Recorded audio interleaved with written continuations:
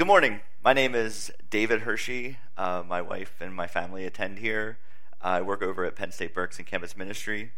I'm wearing a blue shirt so I can stand up here like Tim and preach, because that's the requirement maybe. But if you're not familiar, that was a scene from the BBC show Sherlock. It's an adaptation of the Sherlock Holmes stories from Sir Arthur Conan Doyle from 100 years ago. And in this scene, Sherlock is very bored, so he's shooting his wall and wanting something to do. He wants a good crime to solve, because that's what he does. And he's talking to his friend Watson. Watson has begun publishing a blog about Sherlock's exploits. And they're having this conversation. It's kind of humorous. They start talking about how Sherlock doesn't think it matters that the Earth goes around the sun, that it's irrelevant, it's unimportant to think about that. He talks about how ordinary people like me, fill our minds with lots of just useless information that sometimes we feel the need to inflict upon the world when really nobody cares or needs to know those things. So, and it's true, I think, for me. And that's what we're going to talk a little bit about that this morning. Some of the unimportant things that we give time and energy to that probably don't matter nearly as much as we think they do. So if you've been around, Tim and a number of guests have been going through a series titled Whole, talking about some really big issues. If you haven't been here, I encourage you to check out some of the podcasts. I've missed a couple Sundays, but I've benefited from listening to them. They've been really good.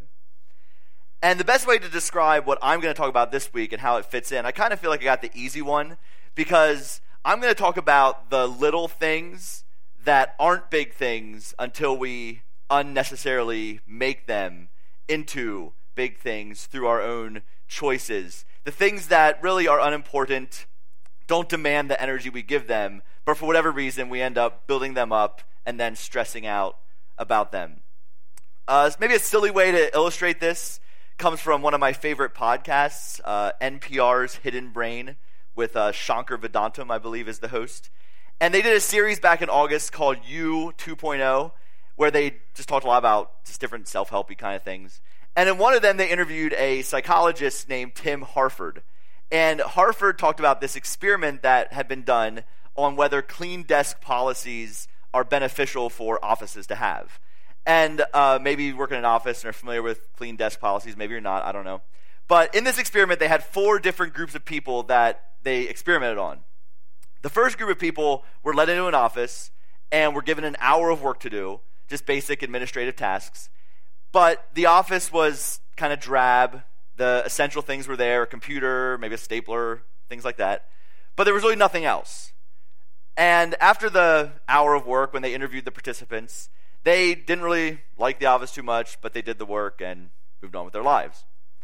The second group of people were led into an office that was just prettier. It had art on the wall. It had some potted plants. It was nicer looking. It was more welcoming. And after they did their work and they were interviewed, they reported enjoying the experience a little bit more because it was more welcoming. The third group was led into an office quite similar to the second groups, but they were told that they could arrange things however they wanted them. They could move this picture here, they could put that plant over there, they could kind of change the desk this way, whatever they wanted to do to make the office welcoming, more comfortable for their experience, they could. At the end of the experiment, they reported the most satisfaction with the entire thing, and they also got the most work done. And then the fourth group was told, just like the third group, that they could rearrange whatever they want. But then when the experimenter came in, he looked around and said, No. I'm sorry. You can't have the stapler. That breaks the rule. You can't put your desk that way. We have a rule against that. You can't put your picture here. It has to go over there because that's against our policies. And the people in this group were livid at the end of the experiment. They hated the experimenter, they hated the work, they hated the office, they hated everything about it. One of the people even said she wanted to punch the guy for this. And the funny thing is, it was the same in the end as Group 2. And Group 2 liked it. But the fact that they, in Group 4, were able to rearrange it and then told it was wrong just ruined the entire thing for them. Well, in the podcast then, Shankar asked Harford, what does this mean? Like, how have you applied this to your real life? Do you ask your kids to clean their rooms anymore? Kind of chuckling as if expecting them to be like, no, I still do. But Harvard said, you know what? Actually, because of experiments like this one, my wife and I have stopped bugging our kids about tidying up their rooms. And what's amazing, he said, was that their kids' rooms are about as clean or as messy as they were before. Nothing has changed. But everybody in the house is less stressed about it. And I'm not telling you to, not tell your kids to clean their rooms. That's not the point of the story, although maybe it's something that's little that we shouldn't stress about as much as we do. Maybe that's one of those things that is kind of little. And if we step back and think about it, we'll find out that the rooms are going to be as clean as they are, whether we yell at our kids to clean on a daily basis. There's little things in our lives that we make big, then we find ourselves stressing, frustrated, spending too much mental energy on them that they don't deserve. I'm going to go ahead and read a passage from the Bible. It comes from the book of Philippians. So it's written by a man named Paul. He was an early leader in the church. He went around and started churches in different cities in the Mediterranean world. And one of the cities was Philippi. And then what he would often do after he left the city, maybe he would get news about how things were going. And he would write them a letter, giving them all sorts of encouragement, advice on how they should deal with their problems, things like that. Philippians is one of my favorite books in the Bible. It's very brief, 4 chapters long. You could read it in like 15 minutes. And I'm going to read a few verses from the final chapter, chapter 4, that I think are very helpful to think about this morning. So Paul writes, "Do not be anxious about anything, but in every situation by prayer and petition, with thanksgiving, present your requests to God. And the peace of God, which transcends all understanding, will guard your hearts and your minds in Christ Jesus. Finally, brothers and sisters, whatever is true, whatever is noble, whatever is right, whatever is pure, whatever is lovely, whatever is admirable, if anything is excellent or praiseworthy, think about such things. Whatever you have learned or received or heard from me or seen in me, put it into practice, and the God of peace will be with you." And then skipping a verse or two later, "I have learned to be content whatever the circumstances. I know what it is to be in need, and I know what it is to have plenty. I have learned the secret of being content in any and every situation, whether well-fed or hungry, whether living in plenty or in want." So I want to focus in on the middle paragraph, where he talks about meditating or thinking on things that are good and noble and right, pure, admirable, lovely, excellent, praiseworthy. In essence, I think we could simply sum this up as Paul saying that we should put our mind on good things that promote wholeness and mental health rather than poor things that push us in the other direction towards unnecessary anger or frustration or stress. And I find that convicting personally because I am one of those ordinary people like Sherlock talks about who fills my mind with all sorts of useless things. It may help in Trivial Pursuit, not sure if it helps many other places. For me, one of the things that I've been convicted or challenged by over the past number of months is the way I interact with the news. A part of my day, pretty much every day, probably like many of you, is reading the news. I wake up, I get my kids their cereal, their toast, get them kind of settled. Then I decide to sit down to my coffee and my breakfast to read the news. Now, maybe my parents or grandparents or some of you, reading the news is an actual paper. For me, it's opening up my news app or my Twitter app on my phone. And there's nothing wrong with obviously reading the news or being informed. That's a good thing for adult humans to do. But I've been thinking about a lot lately the things or the practices I engage in the name of being informed. The problem that I've seen with myself is the endless commentary that I see on social media that goes along with the news. So it's Monday morning, I crack open the apps, and maybe there's the Penn State football game or the Game of Thrones episode or whatever is going on in the world of politics. And I don't just read about those things, but because of Twitter specifically, I get to see the comments from hundreds of thousands of people about how they feel about those things. And maybe I see a tweet, a comment that I find compelling, funny, thoughtful, a good zinger, and I retweet it. Maybe, which means, if you're not familiar with Twitter, that's kind of like liking it on Facebook, sharing it with the world that's, involved, whatever. Or what happens a lot is I see something that I find offensive or ignorant. How could somebody on the internet have that sort of opinion? And I get frustrated that this stranger I've never met has voiced this opinion.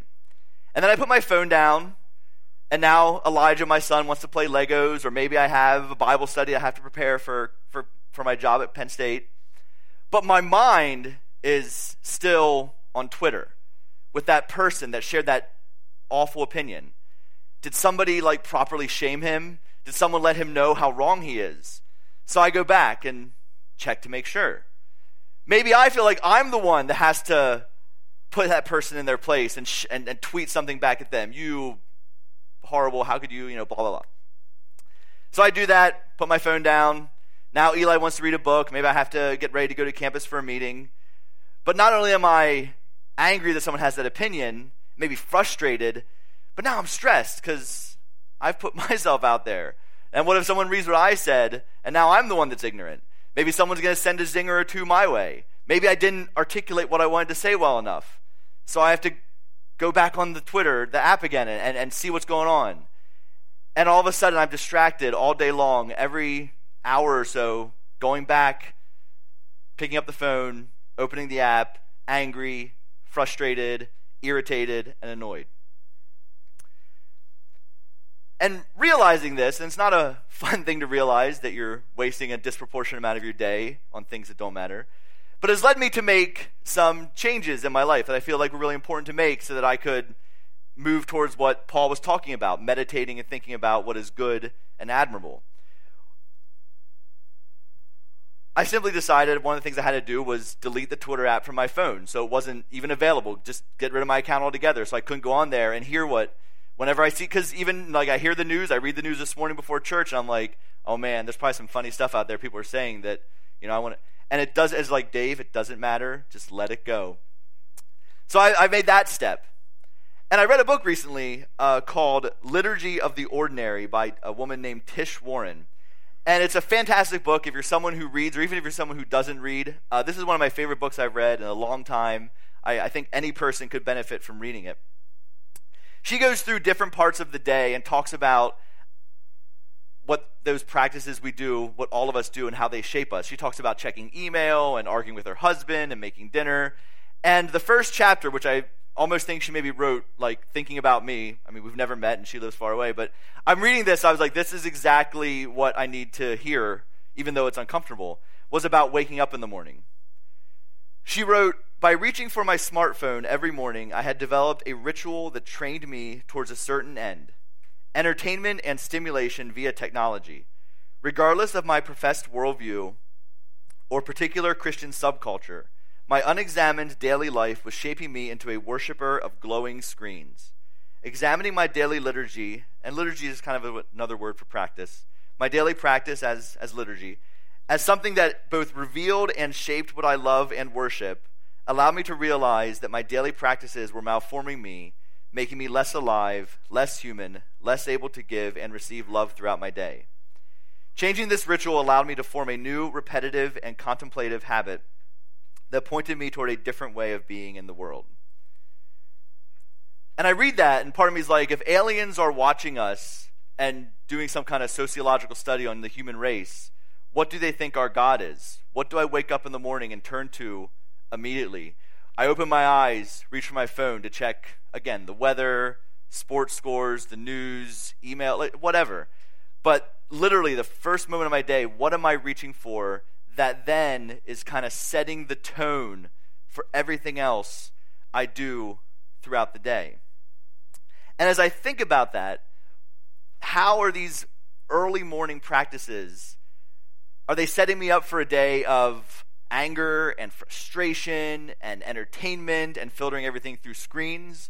Or are they setting me up for a day of thinking about what is good and what is noble and praiseworthy and things like that? So the next step that I felt compelled to take is simply something that some of you will be like, well, that's really obvious.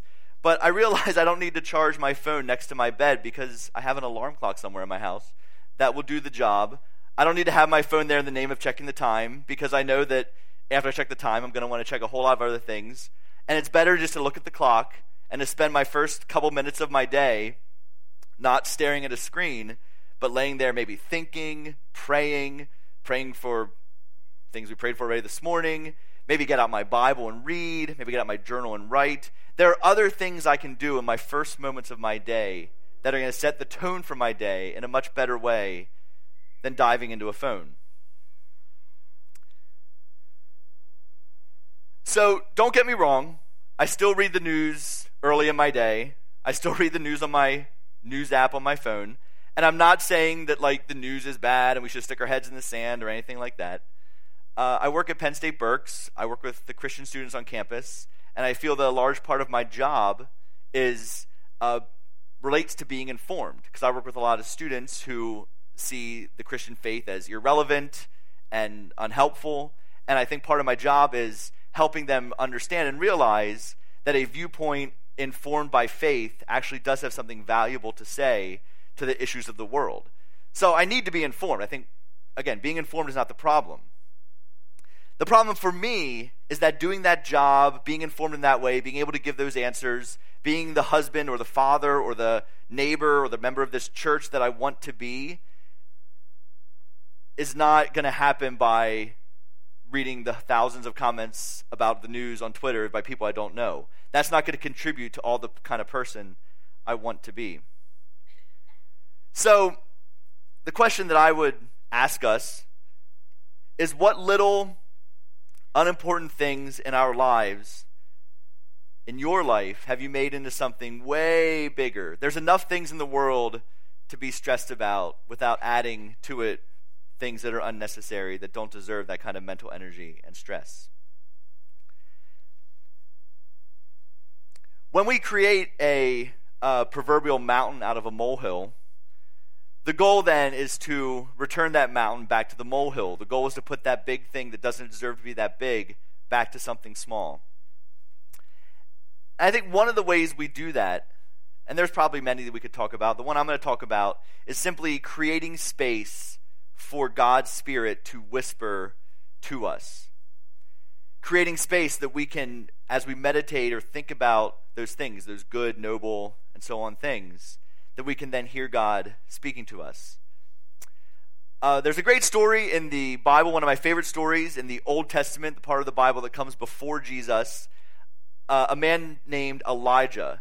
Elijah was a prophet, and he was someone then who had heard a word from God and was sent by God to speak that word to other people. And there's lots of crazy stories about Elijah. He did all kinds of wild things. In one story, he faces 800 or so prophets of a false god in kind of a steel cage, whose God is real wrestling match or something. They didn't literally wrestle. But they pray to their God to send fire from heaven to see which God is the real God. So these 800 prophets of the false god pray, and nothing happens. Elijah prays to his God. Fire comes down from heaven. It's awesome. And for anyone who's doubted our faith, I mean, I have, many of us have, we may have looked at that and been like, wouldn't that be awesome? Like, on our days when we just wonder if God cares, just to see fire from heaven, something that is like unequivocally obvious that God is real and cares about what's going on in the world. And what's amazing is that after this happens to Elijah, he is threatened by one person, and he kind of runs away in fear. And I'm reading this, I'm like, Elijah, you just faced off 800 guys. Like, do more of the fire stuff. Like, one person, 800, come on. Like, don't you have any confidence now? Like, I like to think that if I saw fire from heaven, I would have more confidence about a lot of things than I do now. Elijah runs away in fear. He ends up on a mountain, kind of in the far away from all civilization. God says to him that God's going to reveal himself to Elijah on this mountain. So Elijah's in the cave on the mountain, and the story goes that just a great wind came by and tore the mountain apart. So imagine you're in a cave in a mountain somewhere, and it's a tornado hits. It's terrifying. But then it says God was not in the wind. Then an earthquake comes. Again, shakes the mountain to pieces. Elijah's there, probably clinging to a rock for balance. But God was not in the earthquake. Then I think the third one was a fire comes and burns up the mountain, but God was not in the fire. And then it gets silent, and the story says that God speaks to Elijah in a whisper, in a still small voice. And I love that, because as much as I would love to hear God speak in a fire from heaven, I think most of the time God speaks to us in that whisper, that quiet, small voice today.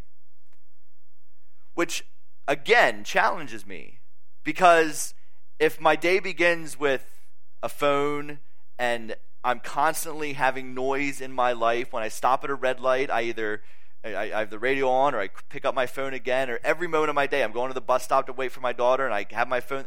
If every single moment of my day is noise, and then I'm like, I wonder why I never hear from God. Like, maybe the problem isn't God. Maybe the problem is I can't hear anything over the constant background noise that I've allowed to seep into my life. Richard Foster is the author. He wrote a book called Celebration of Discipline, and he talks about silence and solitude together. Solitude just being, of course, by yourself. He says, the first thing we can do is to take advantage of the little solitudes that fill our day. Consider the solitude of those early morning moments in bed before the family awakens. Think of the solitude of a morning cup of coffee before beginning the workday. There is the solitude of bumper-to-bumper traffic during the freeway rush hour. There can be little moments of rest and refreshment when we turn a corner and see a flower or a tree. These tiny snatches of time are often lost to us. What a pity. They can and should be redeemed. They are times for inner quiet, for reorienting our lives like a compass needle. They are little moments that help us to be genuinely present where we are. So, again, there's many practices we could probably talk about and think about that would create this space for God to speak to us. But the one that has been recently convicting me, and I believe would be helpful for anybody, is just quieting down and giving space for God to speak to us in the silent moments of our day. And then from that, I think another step or another practice we could take would be replacing those distractions with prayer and other practices. Because it's not that meditating on what is good and what is pure and what is holy, again, it's not that this means we just live inside of our heads and don't care about what's going on in the real world. Paul said, we read it earlier in Philippians 4 verse 9, whatever you have learned or received or heard from me or seen in me, put it into practice. Practice is important, and not just like spiritual practices like prayer, but like actions in the world. In 4:6, he talks about prayer specifically, though. Do not be anxious about anything, but in every situation, by prayer and petition with thanksgiving, present your requests to God. So again, it's not that this is a sort of either-or kind of thing. As we create space in our lives to hear from God, as we connect with God through prayer and listening, we're empowered to go into the world and serve and love those around us. I want to take a moment then, though, to share some things that the deacon team here at Koinos does and is wanting to do in the future. So the deacon team is the volunteers here who work to care for the needs of you all. I'm the lead deacon. There's 4 or 5 people on the deacon team as a whole. If you've had a baby recently, or that's the big one, we coordinate meals for people that have babies, and we do a lot of other things around the church. The deacon team kind of flows out of Acts 4, where it talks about how in the earliest Christian community, no one was in need because people shared their things and all needs were met. So again, we coordinate meals for people. We provide help if people need help around the house and are unable to do it. If somebody needs a ride somewhere and they don't have a car, or maybe their car is broken, we are able to help in that way. We may visit people at the hospital or send flowers when a loved one dies. That's pretty much what the deacon team does. So if that's you maybe have experienced our service to you. You could say that we exist as a team to meet the physical, tangible, real-world needs of the community. Food, big one, again. But we also exist to provide spiritual care for people, prayer. And I think that that's really important to have those two things, because every single one of us, every human being, consists of both the natural and the physical element, but also the spiritual element. And if we as a team were only to minister, give you food when you have a child, we'd be missing half of what it means to minister to you. And if we only prayed for you and we're like, oh, we'll pray for you, don't worry, but we didn't meet your physical needs in some way, again, we'd be missing half of what it means to be human. So to better, as a team, meet the needs of us as a community, we're actually going to be incorporating a prayer station in the back next to the sound booth. And this is going to be your way to get in touch with the deacon team if you need something or want something or have a prayer need or have a gift you have to offer. Let me explain. I would imagine many of you are familiar with Acts for Help. It's our Facebook group where and if you're not familiar with it and you want to join, just ask, we'll put you in there. But that's online. People can share that they want prayer, that they need help with something, and then people see it, and it's fantastic. And one of the ways we can explain this table in the back is that this is almost like bringing that Acts for Help group into the real world. So if you're here this morning and you don't have access to Facebook, or maybe you have a need that you'd rather keep private, one of the things you can do is jot it on a piece of paper back there, slip it in the box, and then we'll see that afterwards and be able to help you with that need. Along with that, one of the things we do is we coordinate meals. Often we give the families that have a baby 9 dinners, and that's a lot, and we need help cooking because there's 4 of us. So many of you have been asked in the past to help provide a meal. And what we want to do to better help us know who to ask and just to have a list of people that we know are willing to do that is we have a sign-up sheet back there. So if you're someone who loves to cook and that's kind of your thing and you want to provide meals, and maybe you're like, wow, this is the first time hearing about this and I've never been asked before, please sign up. Knowing this church, I'm sure there's babies due every couple weeks, so we will reach out to you. Another thing you can do if you're someone who has some handyman or handywoman skills, whatever, you want to work around the house, and you're able to rake leaves, you can fix appliances, whatever, and you're willing to give that gift to others. I am not that person. I know who I call when I need help, but maybe you want to be called. Maybe you're like, hey, I can help people with that. That's a gift I would love to offer to this community. You can sign up on that paper and check off. I think that's called the, I forget what it's called, but there's a thing there for handyman work. If you're willing to give people rides, if someone needs a ride to the hospital or the airport, again, you can check that box there. And that would just be a way for us to have a better list of people that we can ask to help when there are needs in our community. And then the other thing you can do back there is if you have a prayer need, something you would like us to pray for, you can jot that down and drop it in the box. And I promise you that each week, one of the deacons will be collecting those prayers, sending out an email to all the deacons and the pastoral staff, and we will be praying for them throughout their week. I would rather wake up in the morning and pray for you than check Twitter. So I know this isn't necessarily the best reason for prayer, but for my own spiritual discipline, please fill out some prayer requests, and that would be really appreciated. But also, beyond that, we're going to be beginning the first Sunday of each month, starting today, because it's October 1st. We're going to be offering prayer, if you want it, after the service at the Green Cross kind of around the corner. I can see it where I am. Depending where you're sitting, you can't see it. But if you need or want someone to pray with you, to lay a hand on your shoulder, as we did for people before just earlier, feel free to come up and we will pray for you. And this is something that is, I don't know, it's powerful. Prayer is a hard thing to fully get your mind around. I don't think anybody does. No one knows how prayer works. It's a very mysterious thing. But I just know that in times in my life when someone has offered to pray for me and has placed a hand on my shoulder and spoken to God on my behalf, that's beautiful. That's powerful. There's encouragement in knowing that I'm not facing life alone, but that other people are willing to pray with me or pray for me and care about me. Paul himself says that rather than being anxious, we should pray. And I think that when I know in my life, when I know people have been praying for me, or when people in the moment pray for me, I can feel my anxiety begin to slip away. So, Koinos, our very name means life together. doing life together. That's one of the mantras of our community here. And I think that this praying for and praying with each other is just one more way that we can enhance that community life.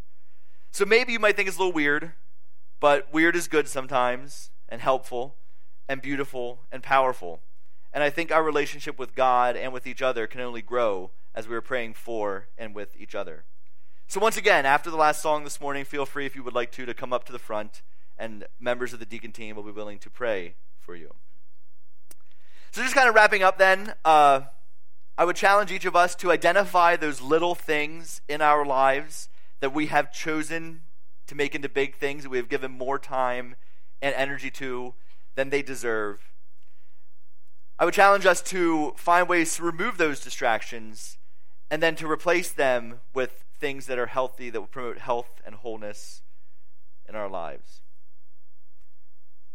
And I love that Paul, the last part of the verse I read much earlier, he talks about that he has learned how to be content in every situation. Whether he's well-fed or hungry, he is able to be content. And I'm struck by this because the world was a mess in Paul's day. They had suffering, they had starvation, they had poverty. I mean, everything that we have now, they had then. And as upsetting as it is to think about it, those things will probably exist after I'm long gone. So when we talk about being content, when we talk about trading our anxiety and having prayer, it's not that we're closing our eyes and saying the suffering of the world doesn't matter. La, la, la, the world's a mess, but I can be content. It's not that. But it's realizing, meditating on what is good, putting things to God in prayer, learning to be content no matter what's going on in the world around us, I think simply points us to the fact that no matter what's going on in the world, God is alive, God is active, God does care. Even if we don't know what's happening with our loved ones somewhere, even if there's problems that we cannot begin to solve as much as we want to solve everybody's problems, it's the realization that God is in control, that God is bigger than my problems, that God cares about my problems, and that somehow in the darkness of the moment, there's light at the end of the tunnel, if you want to put it that way, and we can be content now knowing that God is going to work for the good. So contentment for me means not forgetting that the world is a mess, but knowing that spending time in the fake world of social media is not going to help the mess go away at all. So I can be content just leaving that world go and knowing that there's better ways to engage with the real world. Being content for me means beginning my day in silence, listening for the whisper of God speaking to my heart. Content for me means listening to God, for God, throughout my day, just being observant of the world around me rather than staring at my phone or thinking back to the things that make me angry and frustrated that I really can't do anything about. Being content for me means finding practical ways to help people in my community, making a meal for somebody who had a baby recently, sending flowers to somebody who lost a loved one, praying for somebody when they need it. I think in all of these ways, and I could probably think of more, content is putting me in connection with God, the ultimate reality in the universe. And in all of these ways, contentment is putting me in relationship with other people, other humans who are journeying through this life with me.